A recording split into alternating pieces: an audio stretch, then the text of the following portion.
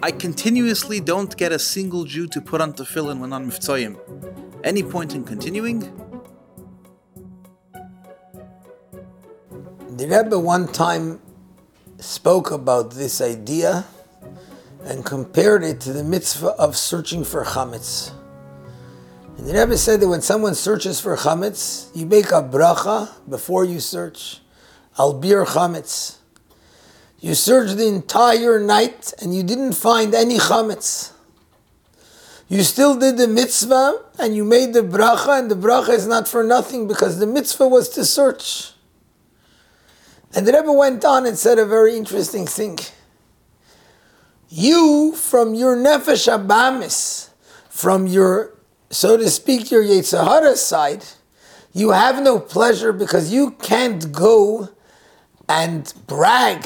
Take a look what I found. Or in this case, take a look how many Jews put on tefillin.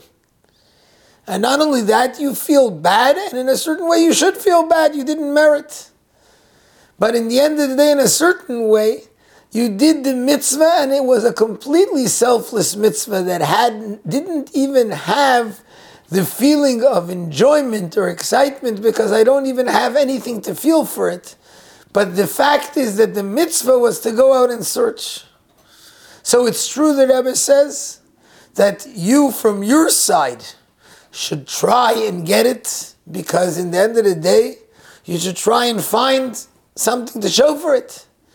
But when it happens that you went and you didn't show for it, there's no reason to be despondent. On the contrary, you did a mitzvah selflessly, where you don't even feel any pride in it, but the fact is you did what you had to do, which was go out and look.